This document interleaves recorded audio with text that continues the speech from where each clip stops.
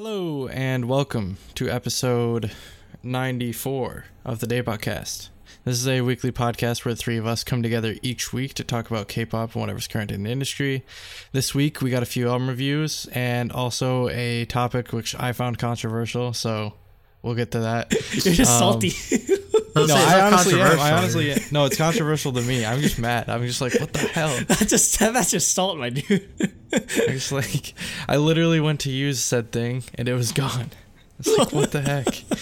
Anyways, as always, I'm joined by Nate. Walker, crawling. Oh yeah, that flashing. Flashing Monster X symbol. Oh yeah. All right. And I'm also joined by Andrew, who usually has three things. We are the champions, my friend. Oh, okay. Red Sox have won the World Series. Thank God. I can actually sleep before midnight, maybe. I don't know, but yeah, it was crazy. There was a game over the weekend. It went 18 innings. It went 8 hours. I watched like almost all of it. I didn't sleep until like 5 in the morning, basically, just because like it ended at like 3 a.m. But I had to just contemplate my existence for a couple of hours because like, oh fuck, literally 2 games worth. And then no, they lost. They lost that game. That was game 4, or that was game 3.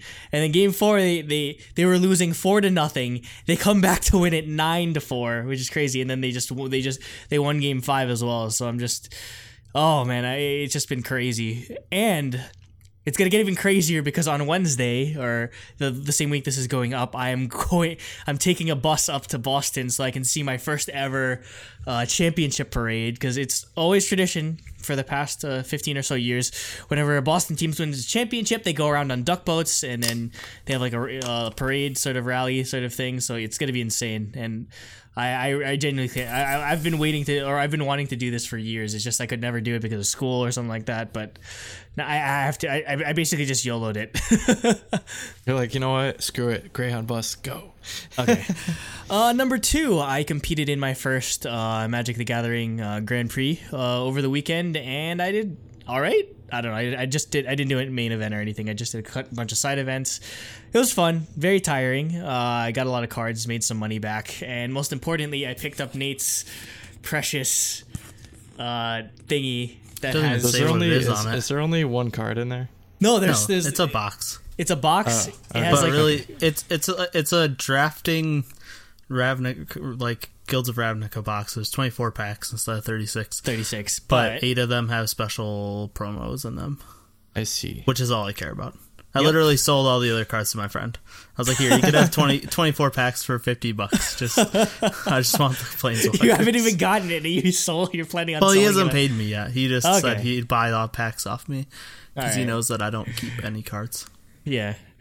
And number 3, just some crazy news that broke last week. As you know, I'm a wrestling fan, and the current Universal Champion Roman Reigns, most famously a member of the group called The Shield, announced that he had to give up his Universal title because he was dealing with leukemia, and damn, it just came out of nowhere. So yeah, all my best goes to him, and I'm just hope he can come back. And trust me, I'm a guy that I hated Roman Reigns' character on wrestling. I've been to a show and I've dead ass like booed him out there, but no, I'm like this.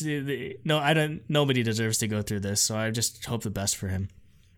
And I guess just kind of a 3.5 sort of thing.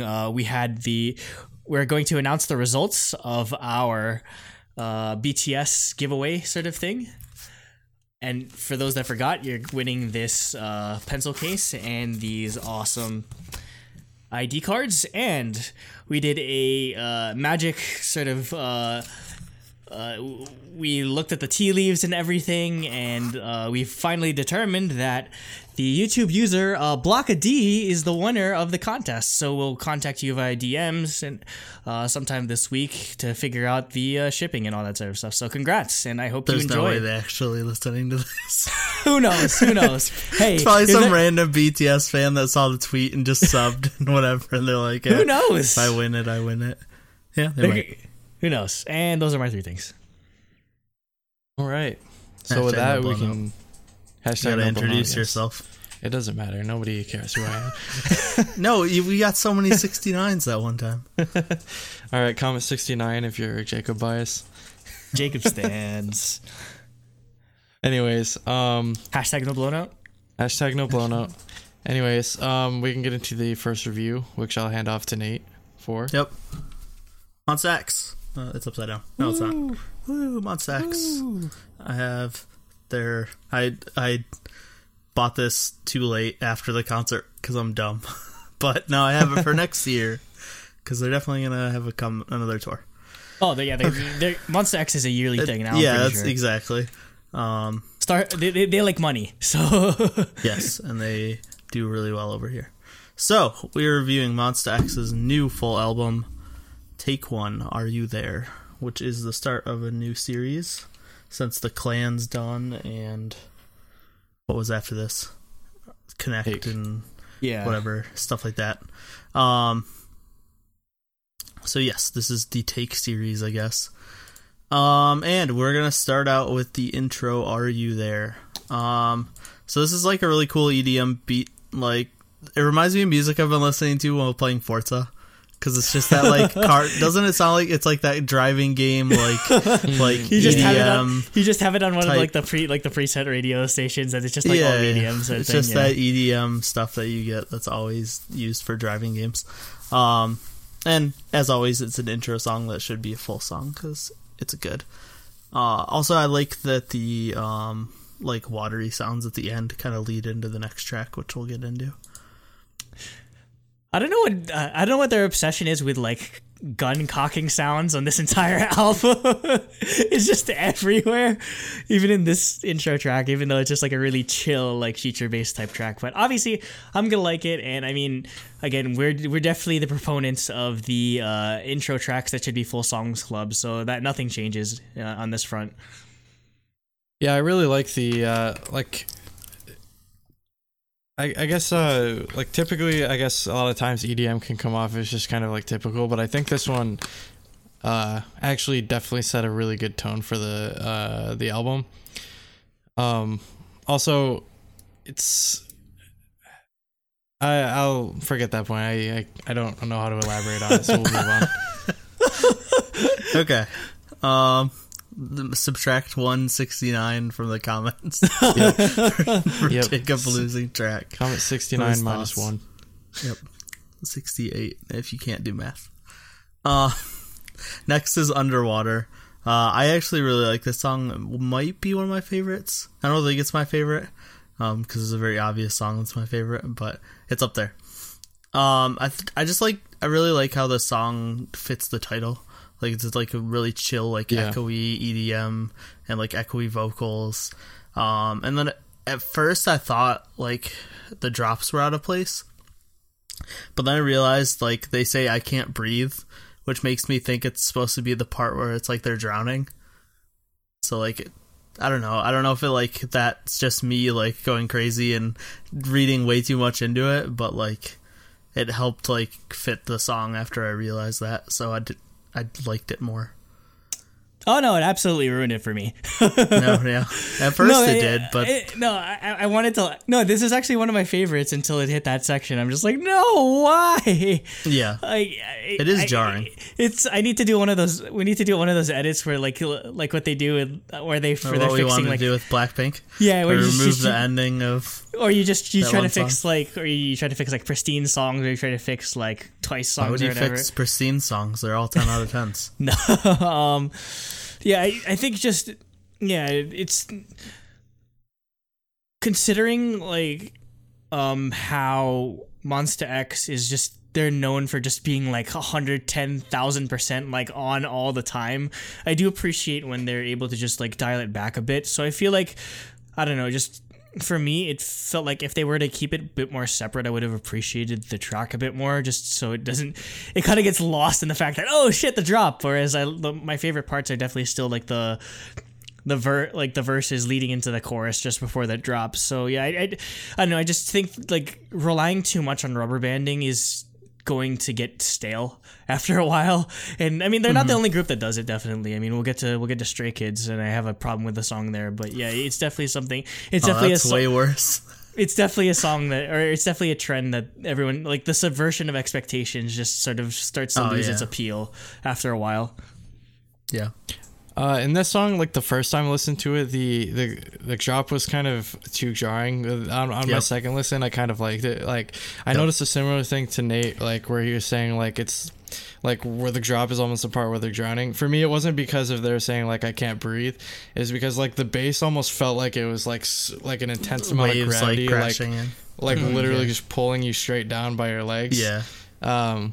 I guess that's kind of my synesthesia sort of moment there. It's like I could see them like in the middle of the ocean, literally just being pulled down by the undercurrent, like in that part of the song. I guess is like time kind of going slower. Like I guess that adds to the again like intense amount of gravity. But yeah, I thought this song turned out really well, especially the part where they're just like I'm underwater. I just love like usually falsetto, like a lot of times it's just it can fall flat, but I think it was really effective here. And again, like Monsta X isn't necessarily known for their vocal line because it's just what are you talking about? Keon's amazing. Everyone just like Jooheon, and then they're like what are the rest of the lyrics? I don't know, but I mean, yeah, again they're super underrated on that front, which is why I do appreciate their vocal songs a lot more. Yeah. Next, we have the title track, which is Shootout. So now we're going to do a little bit of a story. So okay, story time? Well, no, not story, but just like the first time I heard this, it was similar to Underwater, actually. Like, I wasn't sure what to think of it. Because, like, once again, it kind of has that, like, switch rubber banding, like, a subversion of expectations type thing. But the more and more I listen to it, the more and more it's grown on me. Obviously, like, the instant it starts, the beat's, like, one of the most intense, like, beats I've ever heard in K-pop. Like, it's just so ridiculously, like, I think in PD's reaction, he called it violent. And I think that's, like, a really good way to describe it. Well, I mean, you're literally hearing, like, a gun cocking and everything, and just, like, gunshots and, like, all these, like, hard-hitting drums. The drums and the guitar, just, like, it's just so intense. And then it leads into, like, the first rap verse with, like, Jooheon and I.M just going hardcore. But then, then it kind of just, like, slows down and, like, goes more poppy, and that threw me off the first time I heard it. But yeah, the more I listen to it, the more it's so catchy. And then for the music video and the choreo, it's just like possibly their best choreo. Like the choreo's crazy. Yeah. And the music video that's just so like visually pleasing. Like it's not like it doesn't have a story or anything. But like just the sets they use, the three different like styles they use and different color settings they use. It just looks amazing. So yeah, this definitely has grown on me a ton. This is gonna start, or this and the next topic are gonna have a bunch of like misheard lyrics that I think is the first time I heard this, I thought they were saying waka waka. Waka waka waka growlith. Wait, growlith? I heard crawling. I heard crawling, but I did think they were saying waka, and then I was waka like, waka waka growlith, because they're talking about zombies. Okay. Take a shot because we got a Jooheon name drop. Of course. Again, I don't think. Again, it's sort of this is sort of like the opposite of Underwater, where it just starts off with the vocal line and just goes into like the hardcore rapping and that sort of thing. Whereas this starts off with like the hard stuff and just goes into the vocal line, which I thought was excellent. Obviously being a huge fan of EXO, and like they're sort of, that's kind of their signature thing, like the sort of group vocal, with a bit of processing, on during the chorus. So I'm a big fan of that. I don't know what the MV means, but it's provocative and I enjoy it. And I don't think there really is. I think Jooheon is like Hannibal Lecter or something, and they're burning tarot cards, and I don't know, but yeah, I really do enjoy the choreography. So yeah, I don't know where I'd rank it among other Monsta X singles, but considering I don't know, just considering some of the lukewarm reception, at least among our sort of small circle, I enjoyed it a lot more than I thought I initially would. So for this, like you're saying about like the violent sort of beats throughout the song, like what that made me immediately visualize, because I listened to the song before I saw the MV, and like what that like immediately like invoked in my head, it was seeing like an MV concept with like Mad Max like just going like all out in these like really weird junker vehicles, and I mean they kind of went into that explosions and stuff like that. Upon seeing the MV, I think it does still fit. Like it's very reminiscent of like EXO's Monster era, for example. Yeah, like kind of I guess post like Big Brother government sort of thing. And overall I did really actually enjoy the song. Like Andrew was saying, with the group vocals were done really well. The rapping was really nice. Overall, I think it turned out really well. Kind of like, I guess I could say standard Monsta X, but they're not really standard. It's just like this is what I expect from them. Yeah. Which is not a bad thing. Yep.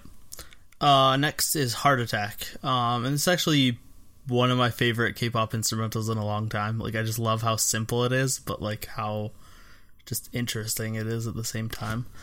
And the vocals are fantastic as well. I think like this song reminds me a lot of Jealousy.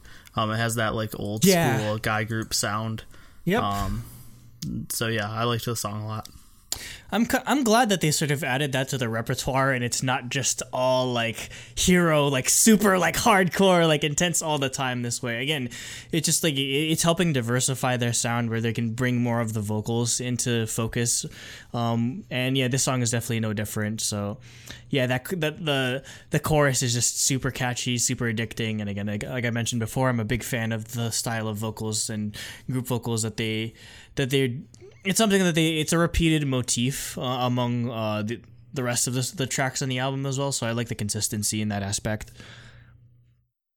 Yeah, for me, this along with another song later on is probably between my favorites, one of the two. First off, like the rap in the beginning, honestly, is one of my favorite raps from Monsta X. Like in a while, I thought this was really, really well done in the beginning. Which member was it? I'd have to listen to it again. Just give me a second. Keep talking. It's either way, I am or Juhan. I mean, yeah. Take your pick. Either way, it's really, really well done. The vocals were really nice. The chorus was like different, but it's still really catchy. So, I thought this was really well done. Oh, Juhan starts it off. Okay, I figured. Yeah. Next we have I Do Love You. And it's Tropical House, and it's everything I ever wanted after hearing it at the concert.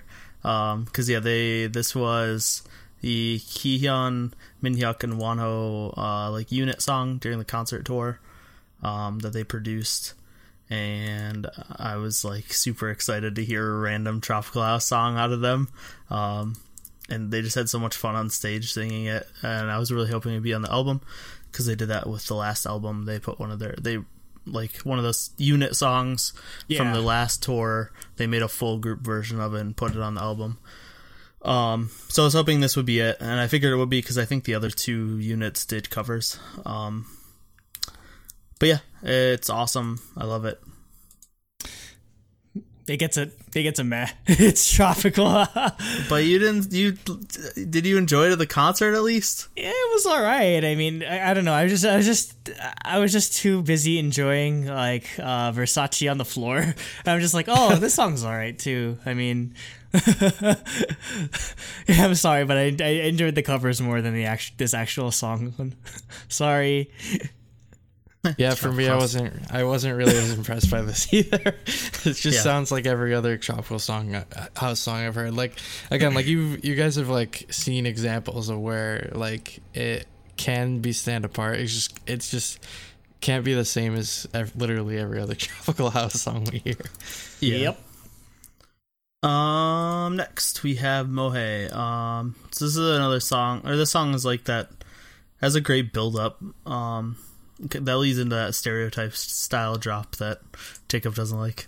But I actually, for this song, I think this might be one of IAM's best raps.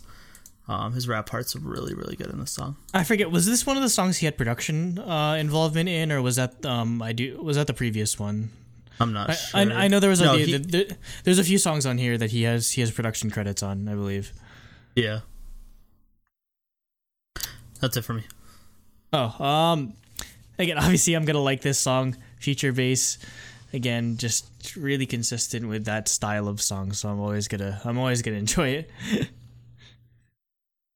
Oh, okay. I thought you'd say more. Anyways, yeah. So what Nate was saying about the hi-hats, I actually didn't mind them in this song. I felt that they were used tastefully. Like, what I don't like is when they're just like fuck it, throw all the hi-hats in there, and they're like, yeah, like no, stop. With this, I think it actually helped like add to the percussiveness of the chorus and make it more like impactful. Yeah. Also, yeah, the rap in the song was awesome, but again, that's to be expected from Monsta X. So. Yeah, I mean, it wouldn't be a complete like feature based style song if it didn't have the proper like trap hi hats going on in the background. Which it's a huge element of the genre that they're going towards. So, yeah.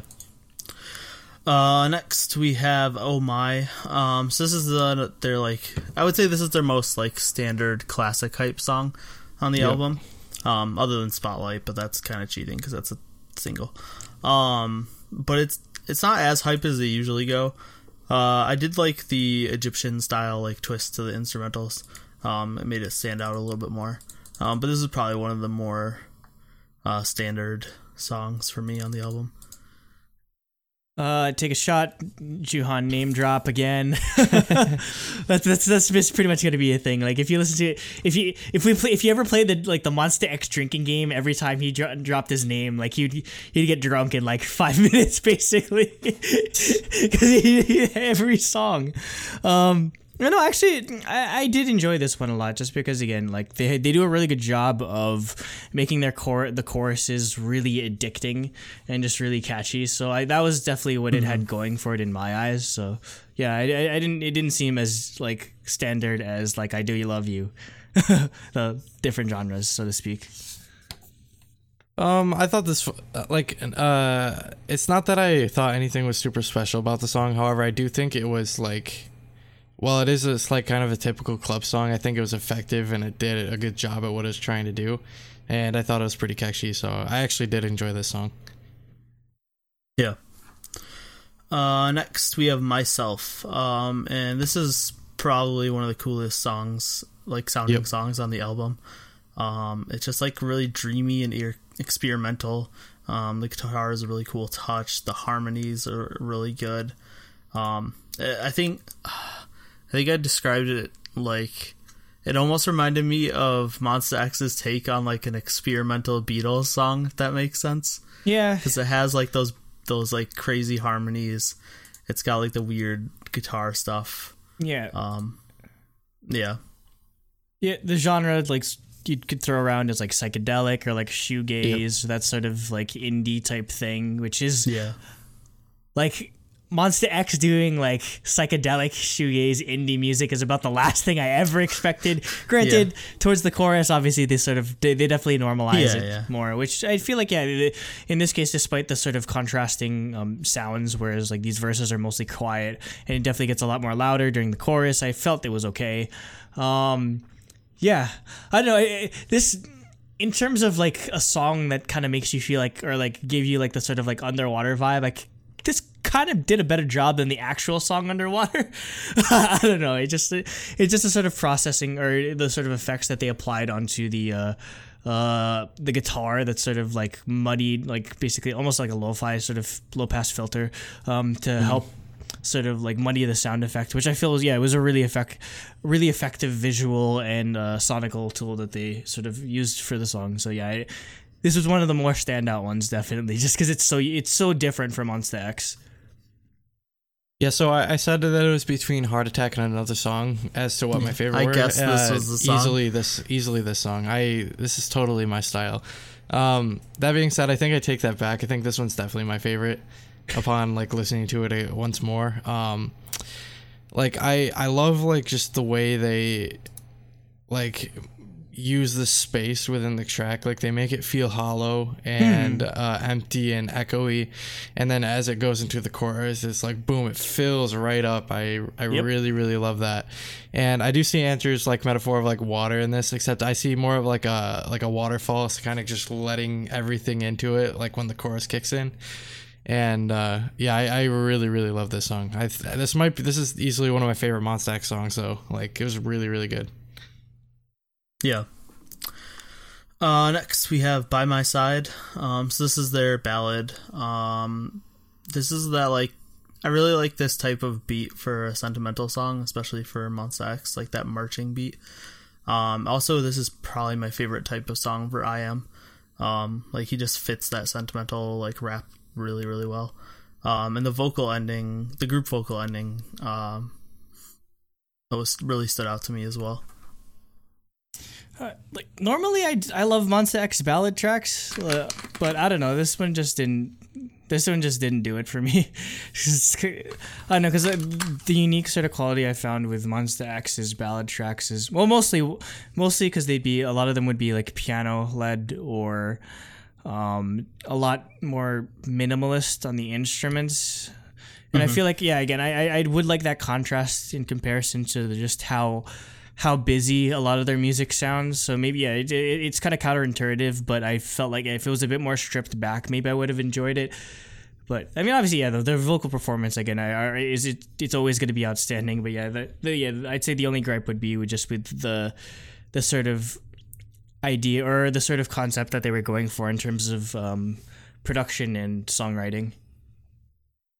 Yeah, so this one I enjoyed. However, it didn't stand out quite as much to me, just because I feel like I've seen it from other artists. Like for example, I think the artist that came to mind when I listened to this was like Beast or Highlight, kind of thing. Whereas like that's not necessarily a bad thing. It's just like I wasn't super blown away by it. I guess it was just like I've pretty much heard like this same exact song before. That being said, I think it was still well done, if that makes sense. Yep. And finally, we have Spotlight, the Korean version. This is one of their Japanese singles. It's just pretty standard, but really good hype Monsta X song. Actually, for this song, surprisingly, didn't sound too weird for me, but that's because I just didn't listen to the Japanese version very often. But yeah, it's great. I'm a big fan of all of Monsta X's Japanese songs, so I'm glad that they were able to bring it over, because I think it came out like earlier this year, and yeah, they just decided to bring it over, like beginning of the month or beginning of January or whatever. So yeah, I'm glad it transitions over very well, because that's just a testament to how good Monsta X is with their Japanese pronunciation. I guess just how good their songwriters are to just sort of seamlessly translate. Or I'm sure that the song was probably written in Korean originally and just maybe translated. Oh yeah, probably. Yeah. So this is probably the original version of the song. But yeah, they both work well, and you know me, I'm a big fan of both versions of songs, not just the right versions according to you guys. But yeah, I wasn't as jarred necessarily by it being in Korean. Yeah, so I guess this is like what I expected. Like this is exactly what I expect when I hear Monsta X.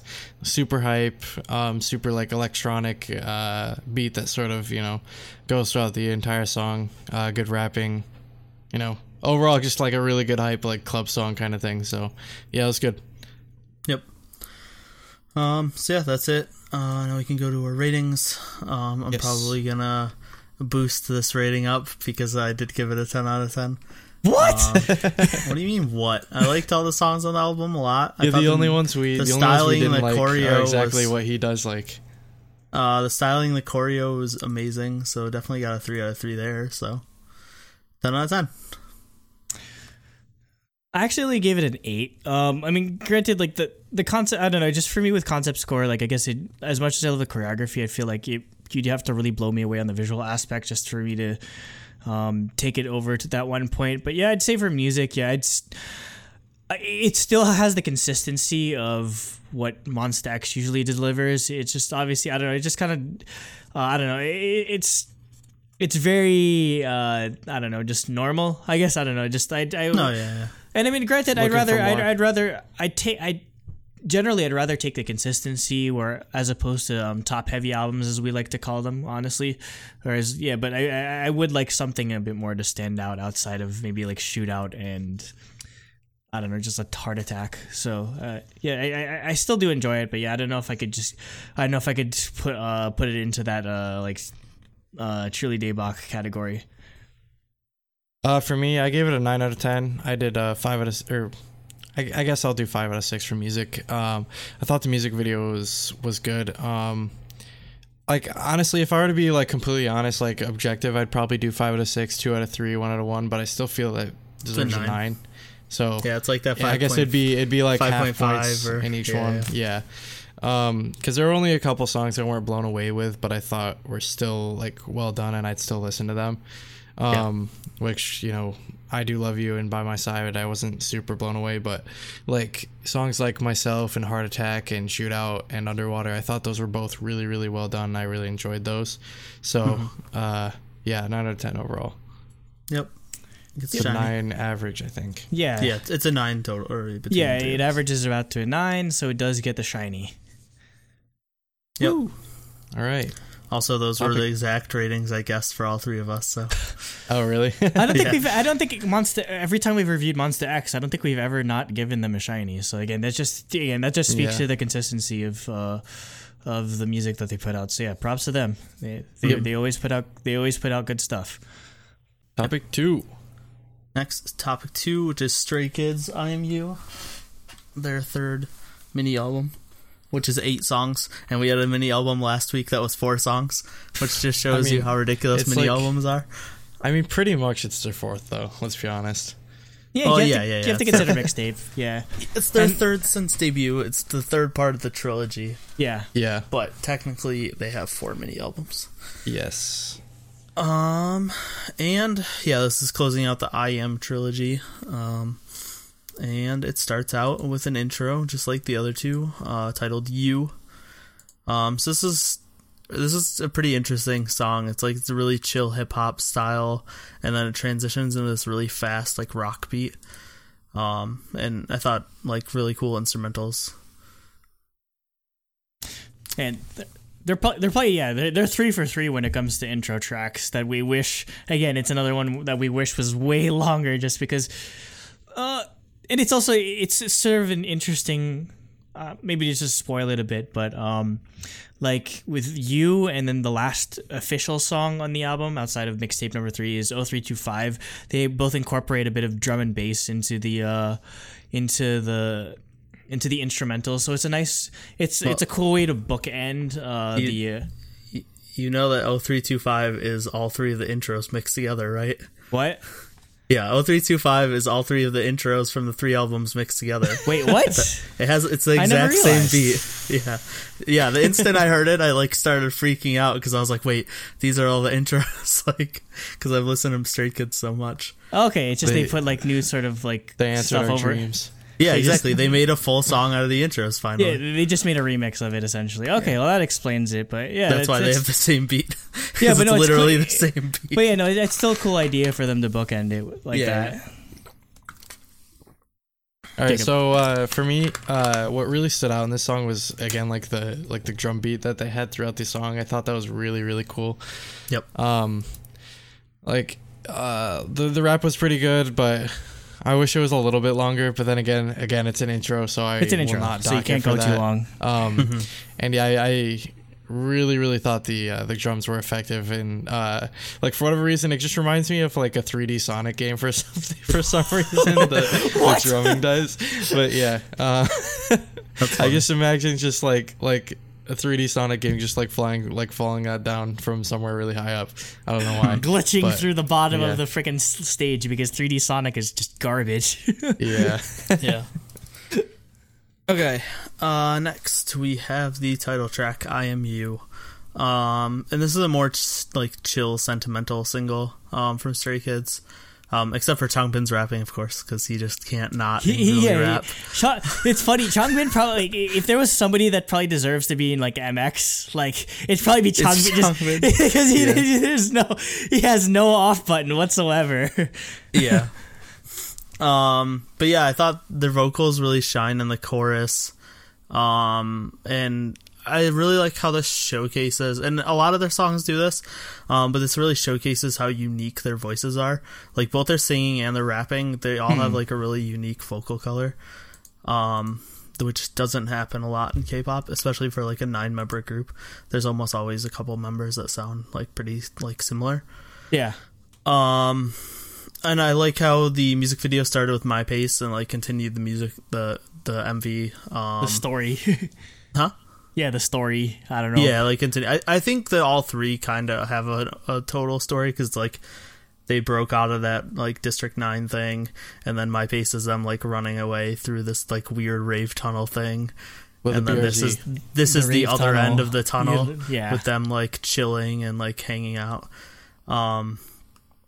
So yeah, like I like the MV because it's just them like having fun, just kind of chilling. Matches the song really well, and then their choreo is always really good. Yeah, just a huge like sort of like credit to the filmography that they used here. I think that's just a general thing. I really love the sort of like cinematography and everything that they've been going with for Stray Kids' music. The only thing that was weird is like when they start doing the choreography and it's like they're in the back of like some like truck or something, and it's like really bad CG. Oh yeah. That's the only shot that was like, oh, okay. They skipped on that part of the budget, but otherwise, it's still an enjoyable single. But in comparison to maybe like District 9 and My Pace, I'd say it'd probably be the weakest of the three. I think that's just a testament to again, just like how insane their output has been, and I'm kind of getting scared at how often they're releasing, and I'm scared. It's like the same thing I have with BTS. Might fly too close to the sun. Yeah, no, they might burn out so quickly. I know Three Rocher probably Three Rocher's probably like sitting on like hundreds of thousands of songs considering their output on SoundCloud and everything. But yeah, I'd probably like for them to dial it back maybe a bit next year, just so they're not like burned out all the time. Because again, it was only 2 months ago that they released I Am Not, and like where basically where some groups, they either come back in the beginning of the year, at the end of the year. They basically like came back like months apart and everything. So that's gonna take a toll on them after a certain point. But that being said, I do still appreciate the amount of like creativity and artistry that Stray Kids provides to almost all of their music, essentially, just both on the musical front and the visual front. So yeah, again, there's still nothing like this again. So maybe that's why they're trying to strike while the iron is hot, essentially. Yeah, I really enjoyed this song. The rapping, great as always. The instrumentation, the production, really great. I think really the only thing that I could criticize with it is like with the chorus. I think it lacks a little bit of impact, where it could have gone a little harder. I think maybe fix this, they could have gone a little, I guess, harder on like high notes or something like that in the chorus. Mm-hmm. Maybe I don't really know what it was, but I can really put my finger on it the first time I listened to it. I felt like there was just a little bit more that they needed to, because like for example, like District 9, like the chorus hits super hard, like bam, you're slammed with it. And this it's kind of like, it's not quite as impactful, I guess, as much as I was expecting. Yeah, and that's kind of what they've been doing. Like they're definitely been toning it down throughout the trilogy. Yeah. In terms of like how hard the songs are. Speaking of hard songs, next is My Side, and I don't know what was happening. I was very confused because it was a rock song, and then it went into hardcore hip hop, and then it went back, and I was really confused. And then the instrumental solo ending was really good, and I honestly had no idea what to think while I was listening to this song. I was just like, what is happening? Yeah, this is the other song I was mentioning before, where it just the rubber banding I felt was way too much. Like they're going for this like emo rock style song, and it's like it's straight up they're doing a Big Bang impersonation if you really think about it. And then they afterwards they go in like, oh, like they're like really like hardcore like trap style of song. And I don't know, it's another situation where I felt like it maybe just stick to one idea. And again, where that subversion of expectations just sort of like has no effect at this point. And again, Yeah. I was really enjoying it and up and with that like emo rock part, just because it's a really cool style of song that they're doing, that they're sort of leaking into, and I felt like they're probably one of the few boy groups that can pull off that style with their obsession with like rock focused music and guitar driven music. They're probably one of the few ones that can sort of pull off that style that Big Bang sort of pioneered to some degree. It's just like really like emo boy rock music sort of thing, but just more cohesion and just more consistency as opposed to just going back and forth between the two. As soon as I heard this, I was like, ooh, Andrew's not going to like this. Well, personally, I think like what probably happened was they had two songs and they didn't know what to do with them. Let's clue and note it. Let's clue and note it. And see what happens. But clue and note actually go together. This is just like... Yeah. But honestly, I feel like I was fine with it. It's just like I was super taken back, like even further than the Monsta X song we were talking about before. Yeah. Like I was like, oh yeah, I like this guitar, and then it's like, boom, we're gonna go hard rap with the insane like electronic beat. And I was just like, it was extremely jarring. However, I was fine with it. Yeah, that's how I felt. Like I like the song, but I just didn't know what to think when it was happening. Next is Heroes Soup, which makes me think of Wind Waker. Because I'm pretty sure that's what the grandma makes. Yeah, the Heroes Soup. Yeah. Maybe they were playing Wind Waker. I wouldn't be surprised. Were they bored before or after Wind Waker? Like, serious question. Serious question. I mean, that doesn't really matter, but probably... Well, Wind Waker was like 2001, so before. 2002, I think. Or 2002, so they're probably all older than Wind Waker. But the first rap part, it's just like pretty chill, like trap. But I like how the beat goes away when the singing starts, and it becomes more of those just like chill EDM. And then there's a little bit of rock thrown in there too. Obviously, this is a mixture of genres that Stray Kids is known for. I mean, they do hip hop, rock, and EDM, and they like to experiment with mixing those sounds. I think this is a good example of that. Yeah, I feel like this is more effective as opposed to how they handled it with My Side, just because again they're keeping it's like chill trap as opposed to just like hardcore like intense trap. Yep. And I feel like that if keeping it on the same level as like the rock elements of the song definitely helps build more, or it keeps it more like uniform and cohesive, and it's not as jarring in terms of the transition. So this is probably one of my favorites, even though again it's more of a chill track from Stray Kids, and I'm usually just a big fan of like their like intense tracks. So, but this is the way to do it if they wanted to sort of mix the genres even further than they already do. Yeah. So for this one, this is definitely more what I was expecting when I heard the beginning of My Side. Like was this style of like more like toned back as far as the vocals and rap goes. Definitely wasn't expecting the chill trap, but I'm actually fine with it. Again, because it was used tastefully and it's not super obnoxious. Yeah. Like when I don't like it is when it's just annoying kind of thing. So yeah, I thought this was well done. Vocals were good. The rap is always good. So yeah. And just an interesting thing is this is probably the first time in a long time that I've heard a fade out on a K-pop track, because the concept of the fade out has just been sort of like almost abandoned in all music essentially. Like if you really think about it, like fade outs are like really popular, like maybe like back in like the 60s, 70s, 80s, but you don't really hear it that often anymore, just because like nobody really, just like the concept of albums isn't a thing anymore. But it was a really interesting. I think it's the only one with a fade out too. So I wonder what sort of compelled them to fade this song out as opposed to giving it a proper ending. So it's just an interesting like detail that they added in. Yeah.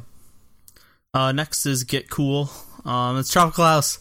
Holy crap, they did Tropical House.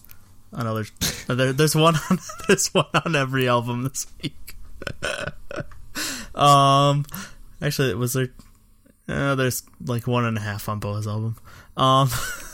But this actually reminded me a lot of Shine. Did I steal your notes? Yeah, you stole my notes. Yeah. It's just that fun like Tropical House style, like just fun song. Needs more Fortnite dancing. Yeah. I'm just kidding. No, please no. That's it for me. Again, because I was a really big fan of Awkward Silence off of the last album, and again, I just for a group that's just like, oh, like hardcore, we're hardcore, all we do is like metal and trap and like hardcore hip hop, and then for them to do a song like that was really awesome. So I'm glad that they sort of kept that.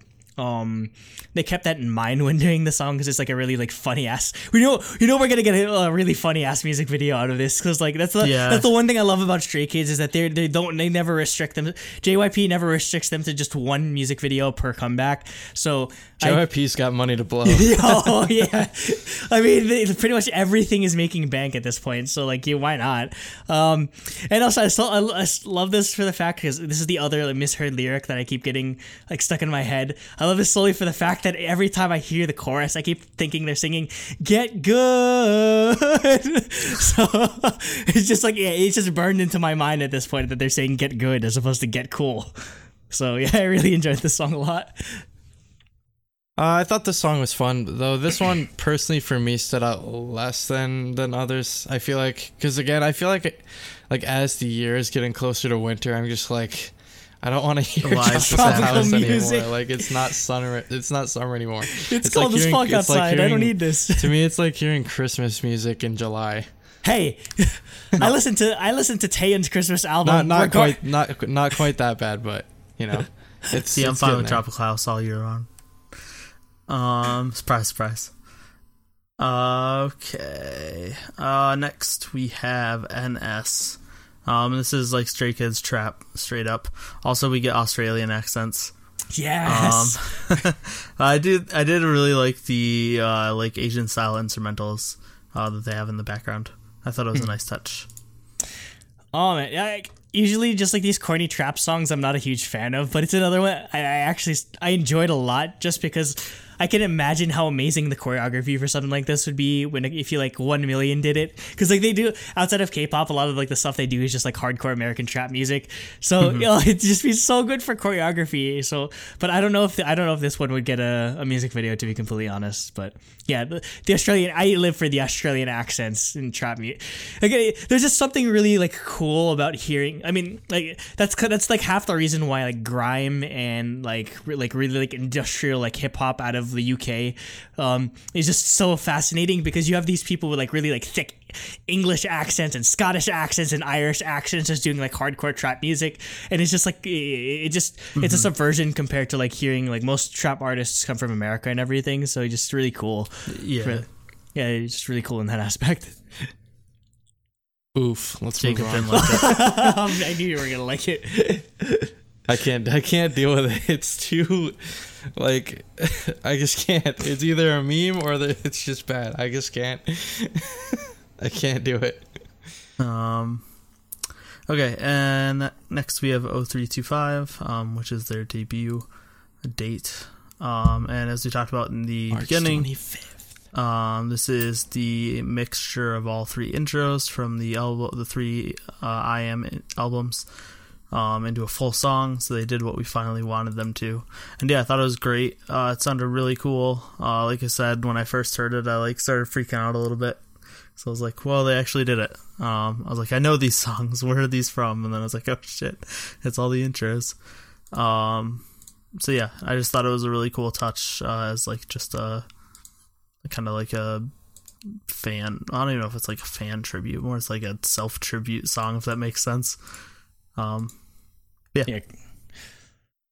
this was definitely a more effective clue note than my side ever would have been. So, yeah, I guess we've pretty much covered all the songs in detail already. So I guess there's not much else to say about it. But it's so weird to consider that they technically only debuted like 7 months ago.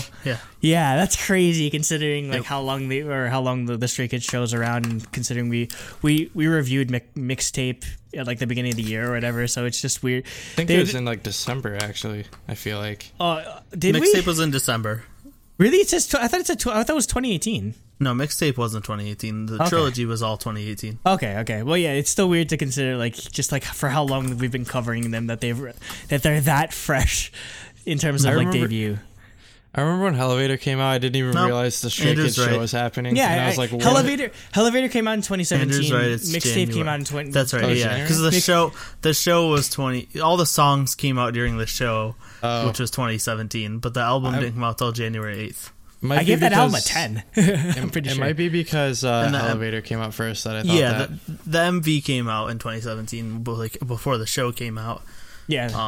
That was their like teaser thing. Yeah. But yeah, it's still weird to consider that like how like new they are when it feels like they've just been around for forever at this point. Oh, for me, so I remember when Elevatorverse came out, and I didn't realize the show was happening, and I saw this. I was like, "Is this really a JYP group? Holy crap!" Like, it seemed like something more like SM or YG would come out with. Like, so I was really surprised. And I mean, now at this point, we're just kind of used to it, just because like we've reviewed almost everything. JYP is vastly like expanding their horizons as a company. So yeah. Like I'm really, really glad to see that. So about this song, wait, what were we going to say? And this group isn't really a JYP group. Like it's their group. No, they're not. Like they just so happen to be under JYP. Like they do everything. They've produced every song. Like Three Racha. It's like I'd say like JYP is the Stray Kid, or JYP and Three Racha are the Stray Kids, as like YG and like Tablo was to like Epic High. It's almost like they operate on their own terms essentially. Yeah. Anyways, about this song, like this is probably my favorite on the album. I didn't actually notice at first that it's all the intros at first, but like now that I know that, it makes it that much better. But it's pretty funny though, because that's what actually stood out to me the most about this was the instrumental, and now to notice that it's the intros that we liked and actually like requested, hey, can you make a full song of this? Well, because they did. The transitions were very seamless, so it's not like you ever would notice that they were three separate intro tracks in the first place. And they did a good job. I'm wondering if they had this song to begin with, and then they separated the instrumental and the segments and did it that way, or maybe it's just the other way around. Yeah, it's maybe just out of convenience that they had three, or they wanted to put out three mini albums in the year, and then they just ended up like since this is sort of the culmination of the trilogy, to just sort of like leave that as the ending track, so to speak, so sort of to help bring close to like the IM section of their careers. So it's a good bookend. Finally we have mixtape number 3, which is the album only track. They do this for all 3 of the albums, and they are all remakes of a Three Racha song. This is a remake of For You, so they're all group remakes, like all 9 members. This is For You, which is actually one of my favorite Three Racha songs, so I was happy they did it. It's an acoustic rock song. They actually made it a little less intense for this version, because I heard I went back and listened to the original version. I was just like, whoa, wait, what? It's more intense, like more like, I don't know, harder driving. But so I like the Three Racha version more, but I do like this a lot. I think it fits well. Especially fits well with the album.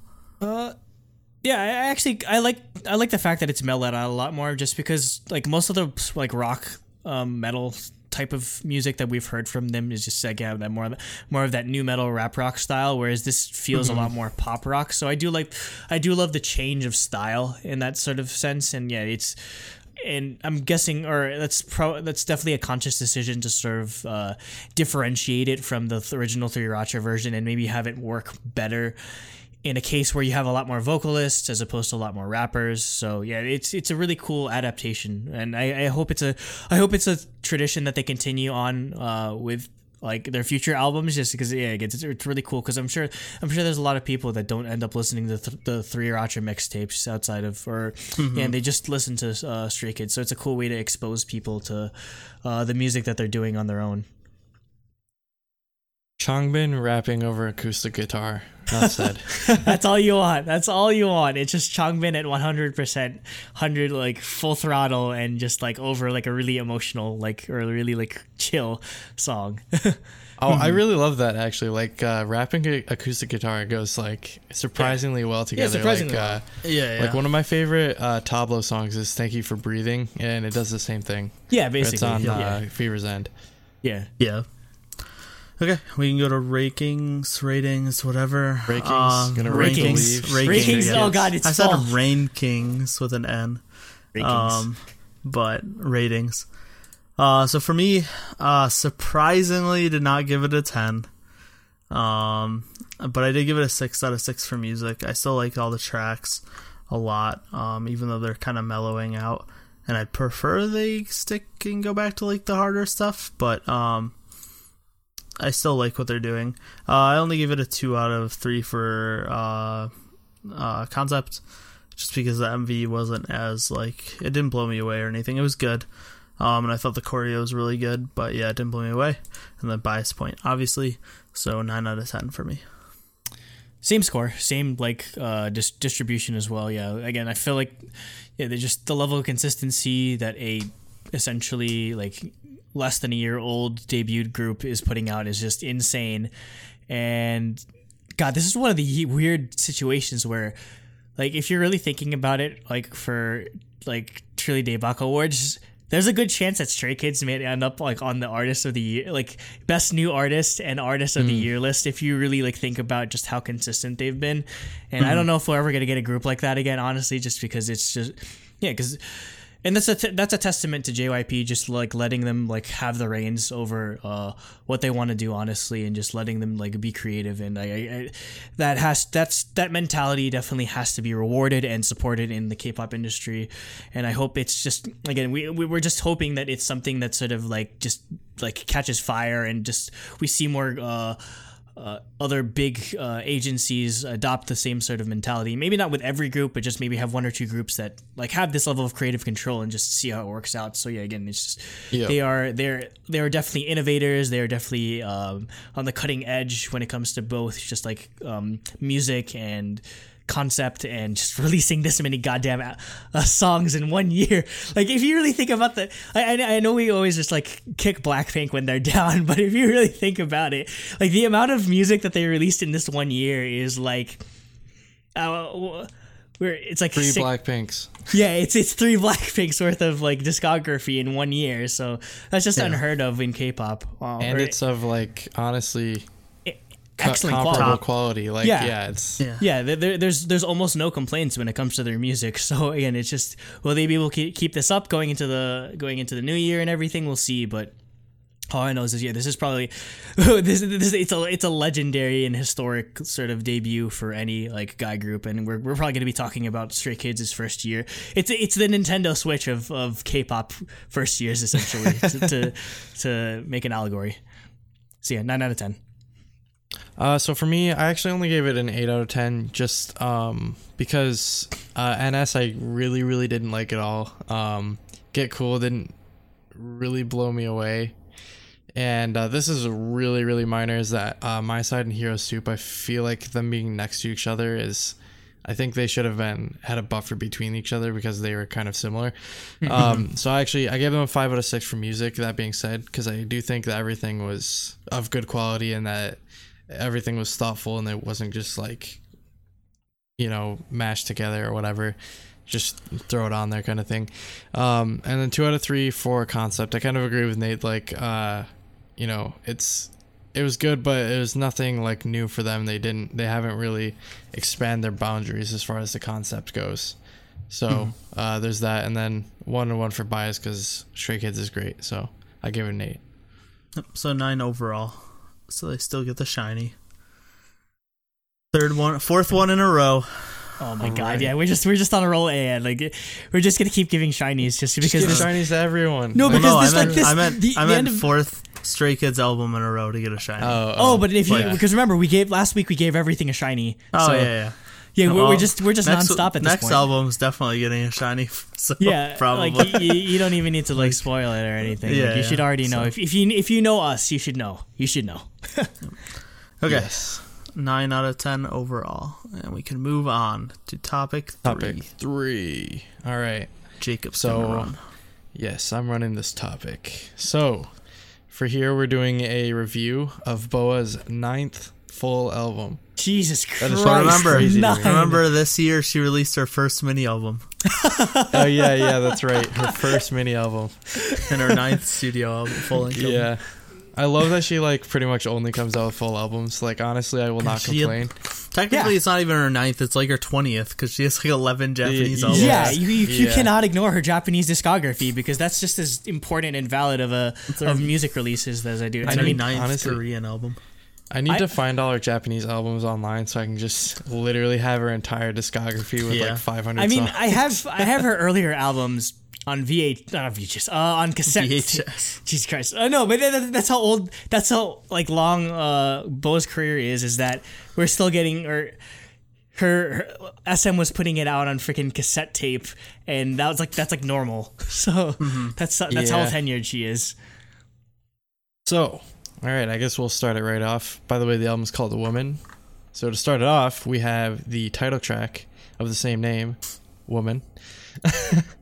So right off the bat, like this song, like instantly blew me away as soon as it started. Like you have to watch this with the MV because like The screenshot The- that Nate it- picked is of that. yeah. It starts out with these like footsteps and heels, and then boom, walks in. Boa comes walking in, literally upside down and floating in the air. Like it's so good, And she's and actually she like even does it. She yeah, even she's does it in the actually live walking performance. in the air. Yeah, that's crazy. It's part of the choreography. I love it. I think it was Cooper in the Discord. He was like, Michael Jackson moonwalk who? Oh, shit.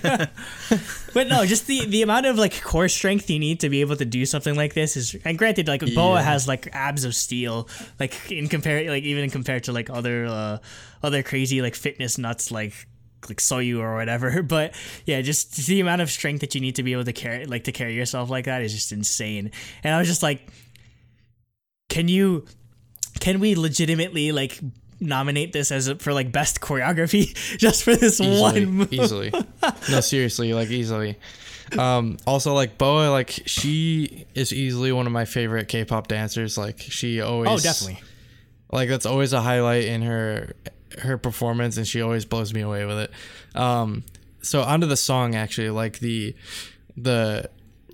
bass line in the song is really, really great. Like these synth basses, and I think it's synth at least. Yeah, it definitely is. Like it makes the song a lot of fun, and like especially in the chorus, like it's just super, super catchy, and I was definitely blown away by this. I loved it a lot. Yeah, see, so actually, I won't say I'm the opposite, but obviously the choreo and the music video like blew me away. But for the song, to me, it just felt like another Boa single.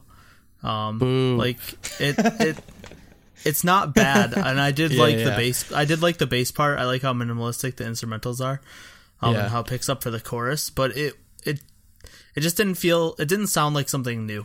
It sounded like just standard Boa, which at the beginning, like the first 3 songs kind of are that way.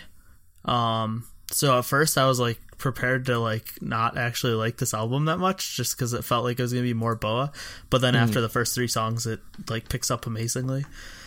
We'll get there, but yeah, I actually overall I like the song a lot because I love Boa, but it didn't blow me away or anything.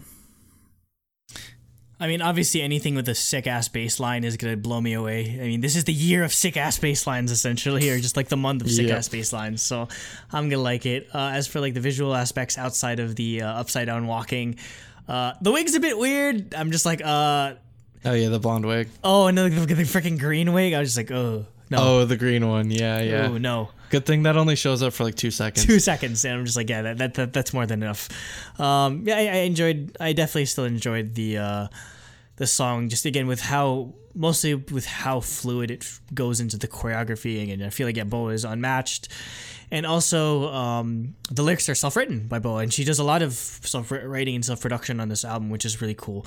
Also, the one thing I love about Boa is that maybe just because she's tenured at this point and she was never like in a group, is just she's one of the few female artists in K-pop that's not restrained to because a lot of like female groups in K-pop are literally the only topic they sing about is, oh, I might have a crush on you, but my fans would kill me, so I can't admit it. And like Boa is just like this like girl power essentially. So it's cool to see her Boa's doing, like woman power. yeah, basically, it's cool to like. I could never imagine Boa doing that kind of like bullshit, honestly, because it doesn't speak to her character, to her style of music, honestly. So She's beyond that at this point. Yeah, she's way beyond that at this point. You can't restrict her in that sort of way, which is why I don't think her fans would do that in this stage. Hell no, anyways, because most K-pop fans aren't really appreciative of Boa. That's the thing. We could probably have an entire podcast of how under fucking appreciated Boa is.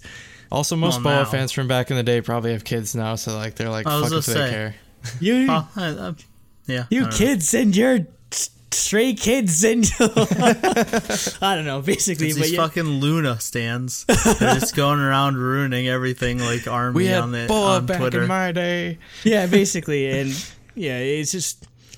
I just keep hoping that every time she puts out music, she gets more and more popular to like the newer ones. But no, this album came out about like a week ago, and it's only at 2.7 million views for the woman music video, and it has like one of the greatest choreography, like greatest intros like in all of K-pop ever, and no one's gonna notice it because Boa is a lot older than they are. So, yep.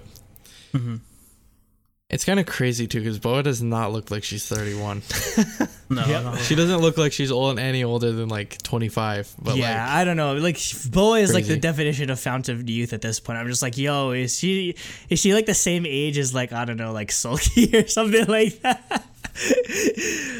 Ugh, jeez, it's just crazy to me. Actually, now that I'm thinking about that, how awesome would that be, a Solgi and Boa performance? Because they're both like amazing. 100% sure. Like I'm sure a big reason. Make it happen, Boa. Yeah, I'm pretty sure like she's a big a director. reason. She can do what she wants. Yeah, Boa or Solgi definitely probably went to like SM because she wants to be like Boa. Well, I mean like, that's why dancing. That's why a lot of the female editors went to SM. Like they want to be Boa. Like, like Tiffany, like straight out said, like she went to SM because she wanted to be like Boa. Like that's like a huge impact. Yeah, you know what I mean? My favorite comment on Reddit, she's like, "She's your bias is bias is bias," or something like that. Yeah, like everyone in Korea like just is obsessed with her. So put some respect on that name. I mean, she's like we were saying how SNSD were the pioneers for girl groups. Like she was the pioneer, like the first one. I feel like, you know what I mean. I gotta cut us off for a second. Andrew, you literally just talked about it, but 17 minutes ago, the My Side music video came out for Stray Kids. Oh no! What do you want to do? No, we'll talk about it in releases. But it's just funny that I saw that pop up. Oh my god! Okay, just cut to the next song. Yeah. Okay. Anyways. Sorry for the cut. We're gonna go to the next song. I thought you'd just leave it in. Oh, whatever. I guess maybe we'll do that. Who cares? Yeah. Sorry for awkwardness, audio listeners. Anyways, next song is called "Like It," and this song I really really enjoyed the vibe of. Like her singing is very like light and like lightweight, I guess is the way I'd put it. And then like it kind of just like builds into a good chorus that like fills up the soundstage like quite a lot. So I like that a lot. So yeah. Yeah, I like how chill. I feel like I tongue-tied myself a lot in that, but whatever. No, you're fine. Yeah, I like how chill the beginning is and how intense it gets after it picks up. Like you said, it really feels. I thought the "I like it" part's like a little grating though. Yeah, I thought so as well the first time I listened to it. I like it. No, not just because I'm saying like it now. Yeah. not just because I'm saying like the lyrics, but I like it. Yeah, I mean, I've only listened to it once, so maybe it'll grow on me. But yeah, I thought it was grating. I've listened to this album like literally 10 times. Oh already. yeah. I've listened to this like when I was playing Magic, I was just spamming this album. Like, 'cause, yeah, that's listening to music is the only way I don't just like choke in like Melee or like when I'm playing Magic, because I get like performance anxiety or something like that. But no, like this was what I was listening to most of the time. So what I really want to highlight here is the production, which is done by Caesar and Louis. Just some of their repertoire over the past few years. It's Singing in the Rain by Jinsol, Red Flavor by Red Velvet, All Night by SNSD, and coincidentally Underwater by Monsta X. And yeah, I already Amazing. I went on about how much I didn't like the production, or like how much I didn't like the switch in that song, but I mean I like everything else on that list, including this song. So I could definitely feel a similar DNA throughout the all these sort of tracks, and it's one of the favorites, easily one of my favorites on this album. Though that's kind of like picking like what's like 1A or 1B at this point, honestly, just because there's so much good on here. I think that's definitely like an amazing track record, including this song. Like, holy crap! What did you say? Red Flavor? Yeah. Crazy. And Singing in the Rain, right. which is like my favorite. Oh, like yeah, Singing in the Rain, Jinsol, yeah, Luna. Yeah. It's crazy. All right, so next is Irreversible, which I believe was the lyrics were done by Boa on this, right? Yeah, self-produced, self-written, and self-composed. Amazing. This is actually one of my favorite songs on the album, so like that makes it that much better. Again, like I like how it starts off like pretty empty, and her singing is much more like understated and like gentle, and like as it kind of gets into the chorus, it kind of, you know, I don't know, it picks up power, but it still retains the gentleness, I guess, throughout the song, which I really, really liked on that. I think, yeah. Okay, never mind that. Again, another point I'm just going to throw out because I can't elaborate on it. Take another point off. 67. 67. Yeah, I mean, it's classic Boa, chill R&B. Great vocals as expected, but yeah, that didn't, like I said, the first three songs, like I like it was a little bit more, but the like Woman in this was just more Boa, it felt like to me, which isn't a bad thing, but I was hoping for something a little different, and luckily I got it from the next like 8 songs. But this was another one that was just like, yeah, it's classic Boa. I don't know, I just have an appreciation for Boa's sort of the sort of aura, or the sort of like provenance she brings to songs. Like, I'd say that like the reason why I think this style of like moody electro pop kind of works for her is because she kind of has, like, I know we compare her to like a lot of people, but she's kind of, if you really think about it, she's kind of like the Korean like Madonna or like Kylie Minogue, in which she sort of like excels with this type of track, which is not surprising why she chose to self-produce this, or self-compose it, and it has a very similar sort of feel to those like 80s and 90s like electro pop synth pop like moody style tracks. So yeah, again, like you were talking about Jacob, where just the verses are just mostly just that bass line and just like some type of small like synthetic like synth like track, and like some like hi-hats, like electronic hi-hats, and then it definitely picks up in sort of just like, it sounds a lot more full during the chorus, but still it manages to retain the overall sort of like mood of the song. It doesn't necessarily change it in that way. And yeah, for her to be like writing this level of music is, I do still have to commend that. And yeah, I still do appreciate this, even though it might just be, granted, I don't know, standard Boa is such a changing metric at this point, because if you really think about the progression that she's made from like the early, like the late 90s to like now, it's just insane to see like just the progression she's made in terms of the progression she's made in 20 years. But like, yeah, when I say standard Boa, I mean the last like 5 years of Boa. I guess this is like what she's been putting out. Yeah, and don't take it wrong, like I'm not saying that as a bad thing. It just didn't blow me away. Yeah, I'd say like if it was similar to like, I guess where I'd like draw that sort of arrow is probably like from like Kiss My Lips onward, probably. Yeah. Which is Or why maybe Or, at like the Shadow only one. Yeah, but- Shadow only one is where I put it, which is 6 years. Yeah, like pretty much my only exposure to Boa was just like it was like only one, and after that it was just Kiss My Lips. So there's just like a huge gap of like before and between that. So I mean, like maybe I'm just not as tired of this style from her yet. I mean, I'm not tired at all. I have a preference for it, I definitely, or especially because Kiss My Lips is just like I feel like one of her best songs ever released until this one that's like literally like coming up after Irreversible, but we'll get there. Just go listen to Hurricane Venus over and over and learn about. Hurricane. Yeah, but I just love So good. Electronic Manic Supersonic Bionic Energy. I was trying to remember what it was. It was like so good. So good. All right, anyways, next song is called Encounter. This song definitely is a stark contrast from Irreversible, yet at the same time it kind of retains a similar vibe in my opinion.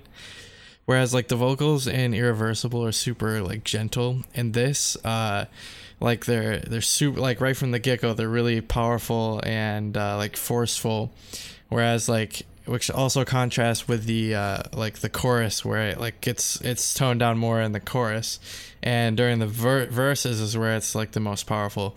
So I actually thought that was pretty interesting. Yeah, I thought this was a really cool song. Obviously it's got a little bit of Tropical House hints in there, with the like marimba type instrumentals. So I thought it was really cool, and this is what I was talking about, like getting on in the rest of the album. There's so many interesting things going on that I didn't expect, that like really made it stand out for me. This might have dethroned Kiss My Lips as the best Boa song I've heard in my entire life, honestly. Honestly, saying that like with 100% like authenticity. Like, you don't know.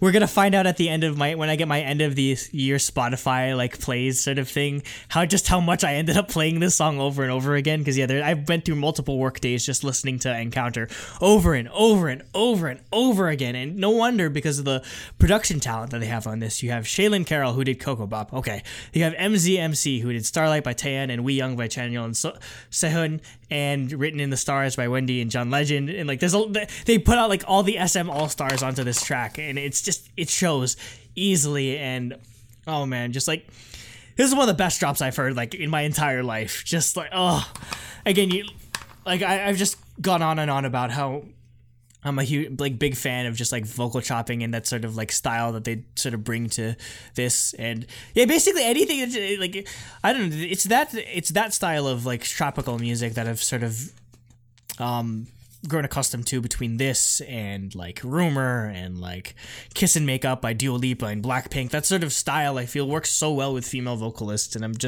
I need more of it. Just like get rid of that other tropical like nonsense and just do this style of music again until I eventually get sick of that. Yeah, I thought definitely the drop like in the chorus is definitely really interesting. Despite it having kind of a tropical house influence, like I was saying, like you can do it really well. You just have to stand out, I guess. Yeah, from the pack. And this easily stands out. So moving on, we can go to the next track, which is called Little More. So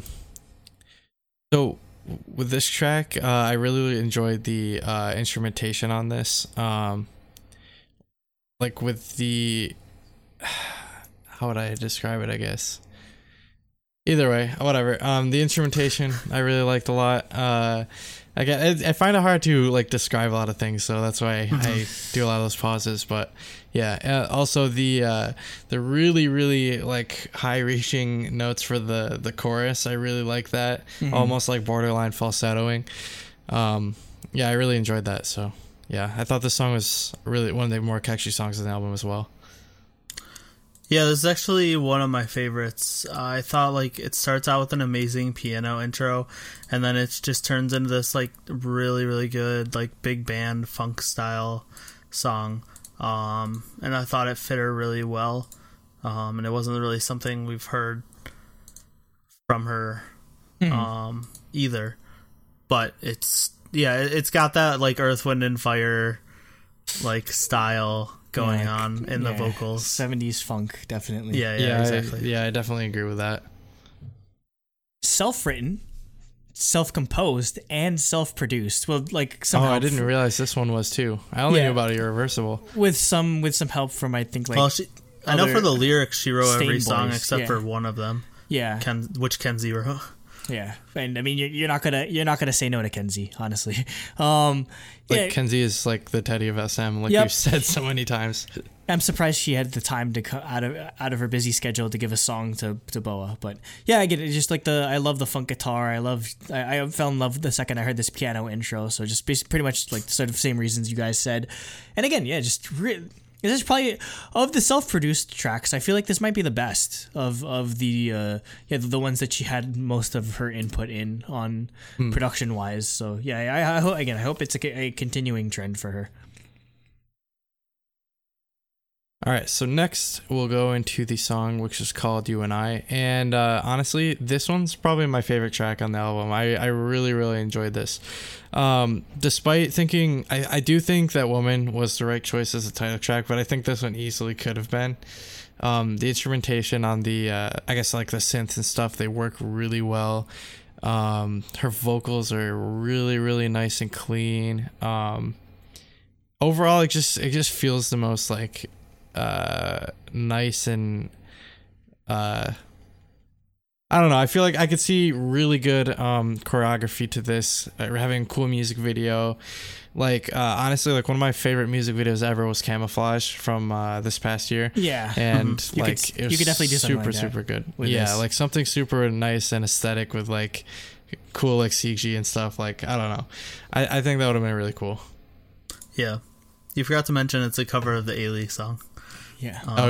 And the and IU and the IU song. And but this is spelt like you A-League's. and I. Yeah. Okay. Where As IU if that is makes any difference to the audio listeners. It's the IU's letter wasn't. U, it's the ampersand, and then the I, as opposed to YOUANDI. Yeah. Dude, I swear that's the most common K-pop song name. Seriously? No, we looked it up and it was God. like it was something. I think it was just love or something with love in it. I remember I looked up. There was like 14 songs with the same name. But I forgot about that. But no, yeah, I thought this song's really, really good. It's up there for one of my favorites. It's got that like 80s style, like ED or like electronic beat going on that Andrew loves and I also love. And like what you said, Jacob, I thought the instrumentals are really good and her voice is really good and it fits, like they mix so well. Yeah. In this type of song. Yep, it's more of the moody electropop style that I loved on Irreversible, whereas You and I has a lot more of a driving synth, and it's a really in the pre-chorus, there's like a tiny like trap breakdown, but it doesn't sound out of place. Neither do like the electric guitars. So again, there's elements of modernization that she helps bring to this, despite the sort of like retroness of the song. And obviously, again, like the vocals are outstanding. So it's another song I enjoyed, obviously. So I just checked, and I have 8 songs in my library called You and I. You and I. Crazy. Oh no! What the hell? All right. If you're a K-pop songwriter, please stop using you ampersand and I. It's gonna be you're making our job like so much harder just trying to find it. Well, it's just 8 songs with any permutation of just being pronounced You and I. Oh my god, it's the worst. Jesus. Anyways, the next song is If. This one's definitely like more on the side of being a ballad. However, it's more of like a what do you call it? Like I guess like coffee shop sort of thing, where you do like I don't know, like I visualize her like sitting on a stool with an acoustic guitar, kind of just singing this in a random coffee shop in like New York or something like that. That being said, I really like the vibe of it. Her raw vocals get a chance to shine a lot in this song, and I think that's where its biggest strength is.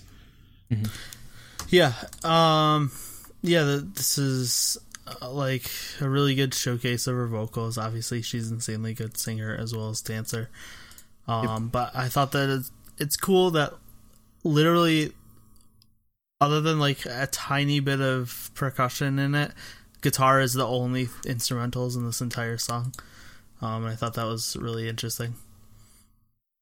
Yeah, this is basically Boa doing like a John Mayer impression, like just straight up a blues style song, blues riffs like up the wazoo and everything. Where, basically, and only somebody like Boa, or only somebody with the vocal capability of Boa, could pull something like this off. Where, other than just like shakers and the guitar, it's just her voice is the one that's card carrying the entire song, and it's another self-produced song along with like Stain Boys, who did a lot of the production of almost all of the songs that Boa produced. They helped out with that. So yeah, just awesome production and awesome work from her on that front.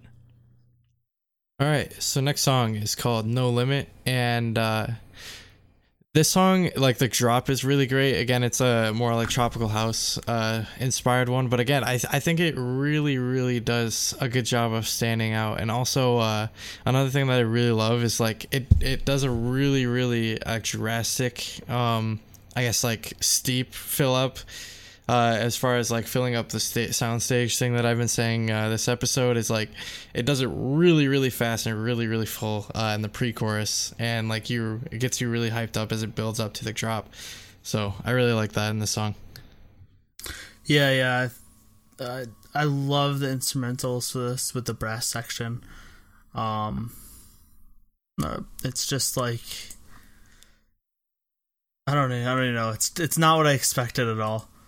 So I thought it was a really cool use of it. Yeah. Only Boa can make me like a tropical house song. Next. That's all I have to say. Okay. That's all I have to say on it. Only freaking Boa, man. Next we have Good Love. This song immediately is like the instrumentals. I was kind of like taken back by a little bit. It was like the womp, womp, the springy sound. That's how I described it. It's a weird springy sound. I was like, I don't know what this is, but I like it. Yeah, it's definitely some type of like keys put through an effects pedal, so that it's maybe like a wah pedal sort of thing, to give more of that funk or R&B sound. Yeah. That being said, I think it lends really well to giving like a jello-y feeling of the song. Like it's kind of like kind of bounces, and her vocals definitely really lend to that sort of I guess texture is what I'll call it of the song. So yeah, I really, really like the I guess imagery that gives me. Yeah, I thought there were a lot of really cool sounds going on in this song in the background. Like we said, the springy sound, there's slap bass and piano, which are fantastic. I just thought it was a really good upbeat song. Again, have to highlight the production that they had on this. Kenzie did the lyrics. A producer named Jamil, nicknamed Digi Chamas, was the producer, and his repertoire includes Starlight by Tan. He does some stuff for NCT, Temin, Awesome. EXO, and Little Dicky. Just out of nowhere. Little Dicky, really? Yeah. I looked at his Genius discography or whatever. And it's just like Little Dicky, Little Dicky, Little Dicky. I'm just like, what? Dude, can we get a Boa Lil Dicky Hell yeah! I want a Boa and Lil Dicky hilarious. collaboration. You kidding me? How amazing would that be? Would be hilarious. That's awesome. Dude, so make I would love that. Digi, make that work. Like that'd be awesome. So again, much like the If, where it's just like this really like jazzy blues vibe. Again, it's just perfect fit for her style of voice. And again, the production on this is definitely worth noting. Yeah. So next we have the song "I Want You Back," which is a cover of the Twice cover of the Jackson 5 song. It's coverception. Anyways, this song, like the instrumentals especially stand out to me on this one. Like the synths, like the like it was super good. Also the like guitar that sort of goes on in the background throughout the song was really great, along with the sort of like walking percussion. I thought that really, really did well. And again, as on like all the songs, her vocals were fantastic. Yeah, literally my only notes are funk guitar, cool synth line, and Boa's voice. What's not to love? Yeah. Because if you hear the notes, it's like do do do do do do do, like that. Like she's hitting the upper bounds of her register basically. So, the immediate thought that I had in K-pop, or at least first in K-pop, when it came to like the style of song that I found this familiar to, it kind of reminded me of Baram by Taeyeon off of her most recent album. But compared to like Western or American music, it definitely reminds me of like Maroon 5 and DNCE or Dance. The most famous, well, they have one of the Jonas Brothers in it, and they did a really popular song called Cake by the Ocean. Just again, this very like dance pop style song for it, which again I wouldn't expect from BoA. And it's cool to see like the sort of parallels we have between like Taeyeon and BoA in terms of their solo music. Because again, I feel like it's just like Taeyeon's essentially just like the next generation of BoA to some degree, and it's cool to see how they have very similar influences in terms of like what they draw from Western music and want to apply to the Korean market. So again, like I mentioned that like the high notes that she's hitting in this are excellent. So I mean, at this point, do we really have to like divulge what our score is on, like, honestly, like, do we have to like do in detail? Because it should be pretty obvious at this point, honestly. 10 negative 7.5 plus 17.5 plus 17.5. Was it like too much water? No, that's the Monsta X album. Too much water. Yeah, too much water. Okay, so yeah, like when it comes to ratings, 10. we're all 10. Agreement, yep, right? 10. Yep. And it's we have to give it a name. Maybe it's like an immaculate score, or I don't know, just like a nat. Oh, bless you, Nate. Throbbingly Daebak. Throbbingly. No. Throbbingly Daebak. You're not adding that. Make that seal of approval. No. It's gonna have a Gaussian blur over it. No, we're not Japanese style censoring our goddamn logo. No, I think my idea is it's either because like the term immaculate inning in baseball is when you strike out the side on 9 pitches, or in D&D there's something called a natural 20 or a nat 20 is when you roll you roll a perfect 20 or whatever. Maybe we could call it a nat 30 or an immaculate. It's an immaculate album actually. It sounds pretty cool. Throbbingly Daebak. No, immaculate album. We're going with immaculate album. That's what you're going with. Yes. But I make the thumbnails. No, you're not censoring the goddamn thumbnails. No, I'm not going to censor. I'm going to do the one where it's like, it's the Gaussian blur where it's all like... No. Throbbing.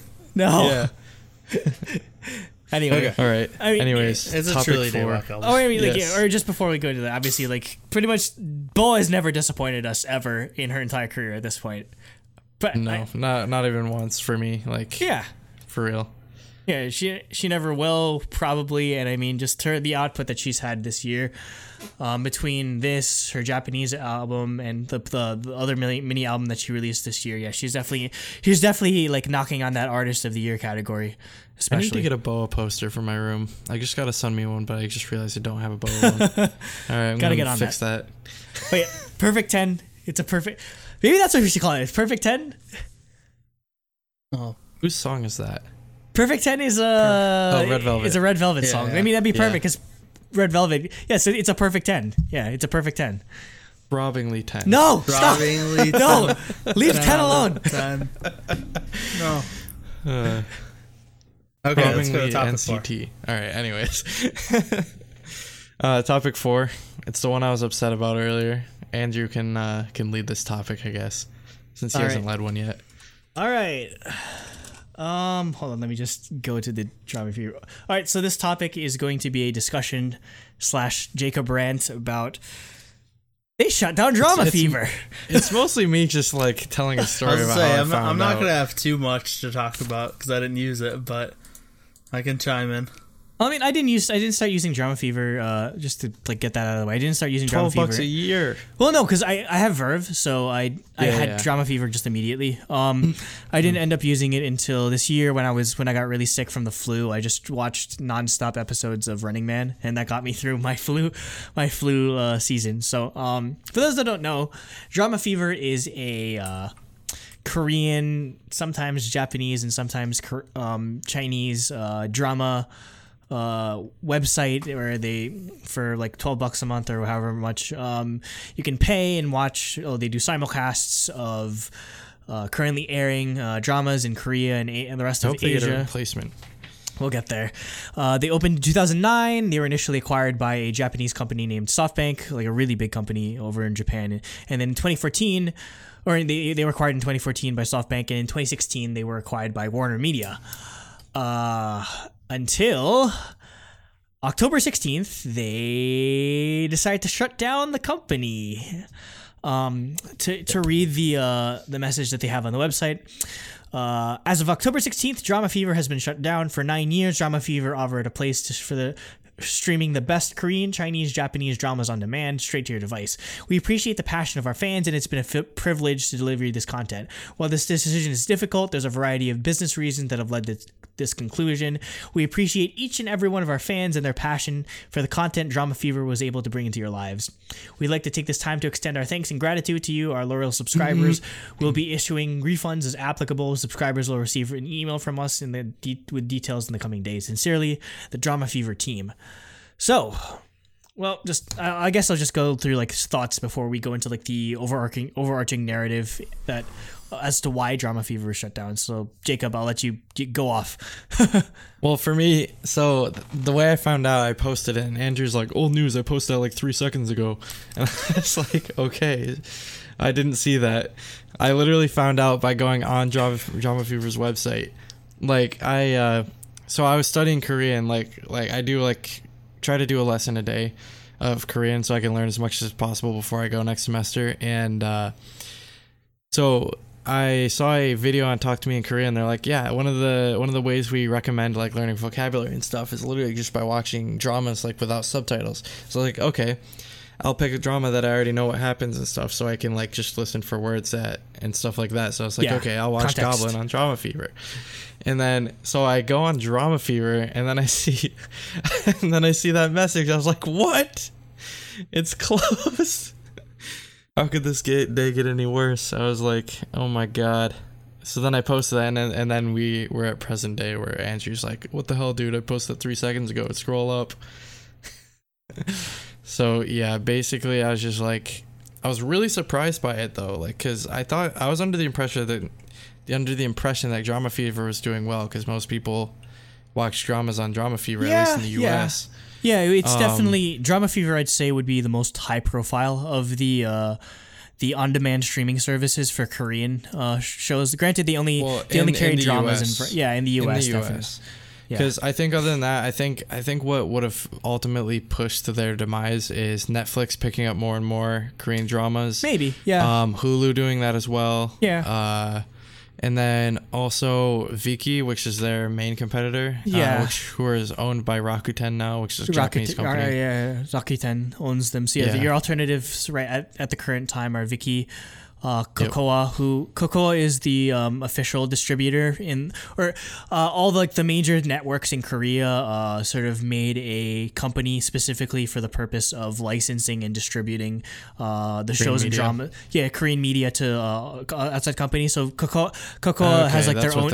They have their own website, but they do distribute to Drama Fever and to Viki, which is why you had like shows like. Used to have like Infinite Challenge, and you had like Running Man on Drama Fever and that sort of thing. You also have ODK, but On Demand Korea is kind of getting gutted lately, and as you mentioned, Netflix and Hulu. So yeah, there's some situation, there's some shows that have no replacements whatsoever. Like there's currently no legal way to other than with Drama Fever, there's no legal way to watch Goblin, which is a huge show, and I'm shocked that. Yeah, leaving this big of a gap is like really bad. I mean, granted, Drama Fever's website is shut down, but as far as I know, Drama Fever had like exclusive rights to a ton of shows. So like, yeah, a ton of shows. Huge blow. Oh, Netflix just needs to pick them all up. Yeah, well, I mean, honestly, I'd be fine if Netflix picked them all up, except like that's a lot of work, and they tend to do their own subtitles and. Yeah. Like, it's a lot of licensing headaches, I feel like. So, I feel like I'd rather have Cocoa or something start up a new service that's do they do subs? Comparable in price. Cocoa, they licensed to Viki. So, if you really want like stuff that was That was Maybe Vicky can do it. Vicky's really expensive though. Oh my god, I was going to say that Drama Fever is still available on Verve, but dead ass. I logged into my They just turned it off. They're not there. They're not there anymore. Oh my god. Like Yep. They literally just took it off. And it was there like earlier this week too. So that's yeah. Well, that's what I went to watch Goblin on earlier, was because I went on Verve. I was like, oh, on Verve they have Drama Fever. Let's see if it's still there. And it was. However, the only option was to watch it with English subtitles, and I wanted to watch it without subtitles. Yeah, because they hard sub. So I ended up not doing that. But Nate, do you have any experience with it or no? I used to watch Running Man on it like years and years ago when I was keeping up with Running Man. But yeah, one thing I did find, like, there were times where there were dramas I wanted to watch that weren't on there. So obviously they didn't have everything. Yeah. There was some stuff that was like, I don't know if Netflix had exclusive rights or other places had exclusive rights. yeah. But no, yeah, like, this isn't a big deal. I just don't watch much TV in general, let alone... Yeah, same, I guess. So, like, it's not a big blow to me, but it does kind of suck that until someone picks this stuff up, there's a lot of dramas, like big dramas that they had exclusive rights to that you just can't watch anymore Legally. it's already hard enough to find legal sources of English subs for dramas and stuff, so hopefully someone picks all that up and we have somewhere. Honestly, the most likely case is probably Vicky's gonna pick it up, because they do subs in like 20 different languages or whatever. Yeah, so. Vicky is definitely the most definitely the leading candidate as a replacement, especially if you're paying for like the like, it's like, I don't know, it's like $90 a year or something, like if you add the Cocoa service, the Cocoa Plus. Yeah, although that's like, Vicky is significantly more expensive than Drama Fever was, is that I'll point out. Like, Drama Fever is $1 a month. That was the big draw for Drama Fever. It was $12 a year, which is, but still $90 a year isn't expensive for a streaming service. And it's, especially if you could consider just like the breadth, $7 a month or whatever. the breadth of just content that's available in Viki. Like, I'll go to it right now just to show our viewers. They have Korean, Chinese, Japanese dramas. They have tons of stuff. Yeah, and they have some stuff that's like exclusive to them and everything, and they're more than just dramas. They, like, you can watch, like, I think the show, or it's like you can watch certain like music shows on there that, and they're updated. Like, you can, with like the basic subscription, you can get it like 3 weeks late, but if you pay for this $8.33 a month, $999 billed annual, or $99 billed annually, you can get it just like, or as it airs sort of thing. Just like the breadth of content that's available is, it's definitely worth it, it justifies the price. But I guess I could just go into like the bigger picture as to this. So again, Drama Fever was owned by Warner Media, and recently, as of a couple of months ago, Warner Media was acquired by AT&T, who is making a move to start their own streaming service. So there's a lot of maybe that's what it is. Yeah, there's a lot of nonsense going on right now where it ties back into anime, actually, because Funimation and Crunchyroll, two of the biggest anime distributors in the West, they had a partnership agreement where basically Funimation would dub anime shows that Crunchyroll would get the license to, and vice versa, sort of thing. But ever since the announcement, or ever since the acquisition by AT&T of Crunchyroll and Verve and Otter Media, basically, and Warner Media, Funimation is owned by Sony Pictures, so it's competing interests, or just like your competitors. So they wanted to pull out of the agreement, and at first I was kind of mad. It's like, hey, I love Funimation, and I don't have to pay for like separate like subscription just to get more anime and nonsense like that. But I can understand why. Is because like, this AT&T deal sounds really like bad, just because if you consider AT&T now owns, they have their own internet service, they have their own cellular service, they own DirecTV, and now they own HBO, Turner, and Warner's like libraries. So basically they can monopolize all of that content, and they basically like they can like, oh, you need to have DirecTV and an AT&T phone and AT&T internet to access all of like this stuff, which would be complete bullshit. Because imagine if well, like it entirely goes into the whole like net neutrality thing. Like they're clearly setting up to do exactly what they said they wouldn't do. Yep. And no, imagine it's like, oh, you want to watch the final season of Game of Thrones, you have to sign up for DirecTV and like this phone service and like all this sort of like, imagine the outrage. And I hope they don't do it, but I mean, honestly, with these big companies, you never expect, you really can't like put anything past them, honestly. So I don't know exactly what Korean content plays into like the bigger picture, because it's weird, because why are they shutting down Drama Fever now if they're essentially going to launch this like new service only in 2019? Like, are they going to include? Are they going to just be, hey, we got our stuff back? Like, Drama Fever is just going to be on this new like AT&T streaming service or whatever.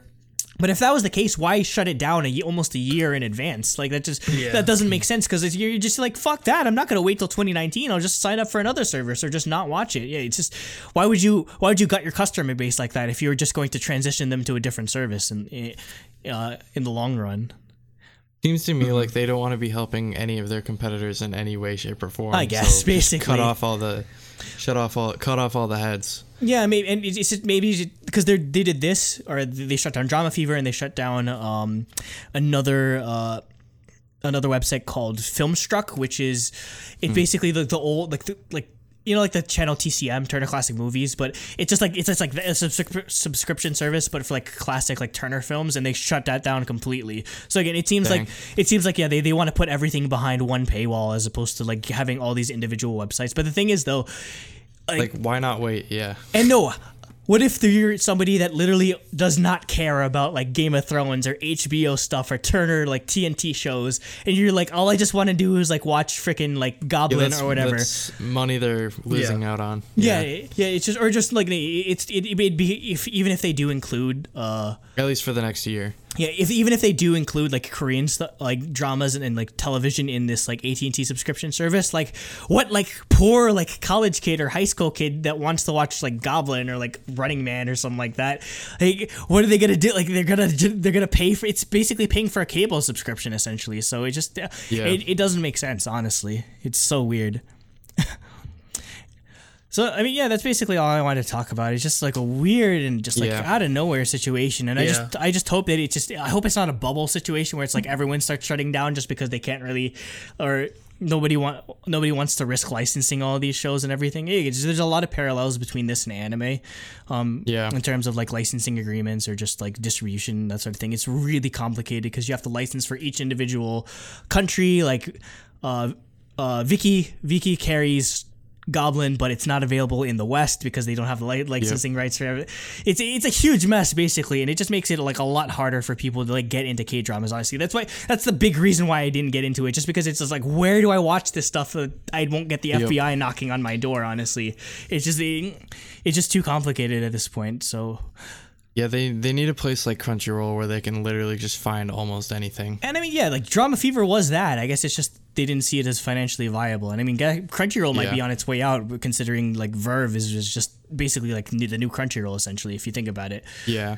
So I mean, yeah, I hope somebody is like, hey, there's a gap in the market. Maybe we can license all these shows. Maybe like Viki or ODK, or we'll pick it up, or maybe we'll get a new service from Warner. But yeah, it's just still really weird. And like, again, Drama Fever was just such a big name in like the Western K-pop community, and just to see it go away like this is really sad. Yeah. Well, I guess that's pretty much everything we wanted to cover this week. So thanks for listening. Do we have anything upcoming? I don't think so. Eyes One. At least not for me. Eyes One. Yeah, Eyes One. Well, that'll be out by the time. Yeah, by the time you watch this video, we will have done a just quick album review or mini album review of Eyes One's debut mini album and everything. Color Eyes. Yeah, so that's going to be under the Produce Cast moniker. So keep an eye out for that if you haven't checked that out yet. So yeah, I think that's the only thing that we have other than just more Daybotcast and stuff. Stay throbbingly Daybok. Stay throbbingly drama. I don't know. But you don't say throbbingly. That's our thing. I don't know. I'm trying to give you guys. I'm trying to give you guys something here. Like stay. No, throbbingly Daybok album. Okay, Yeah. you guys just Just suck. like Boa. You guys They're just good. suck. Bye. On Young.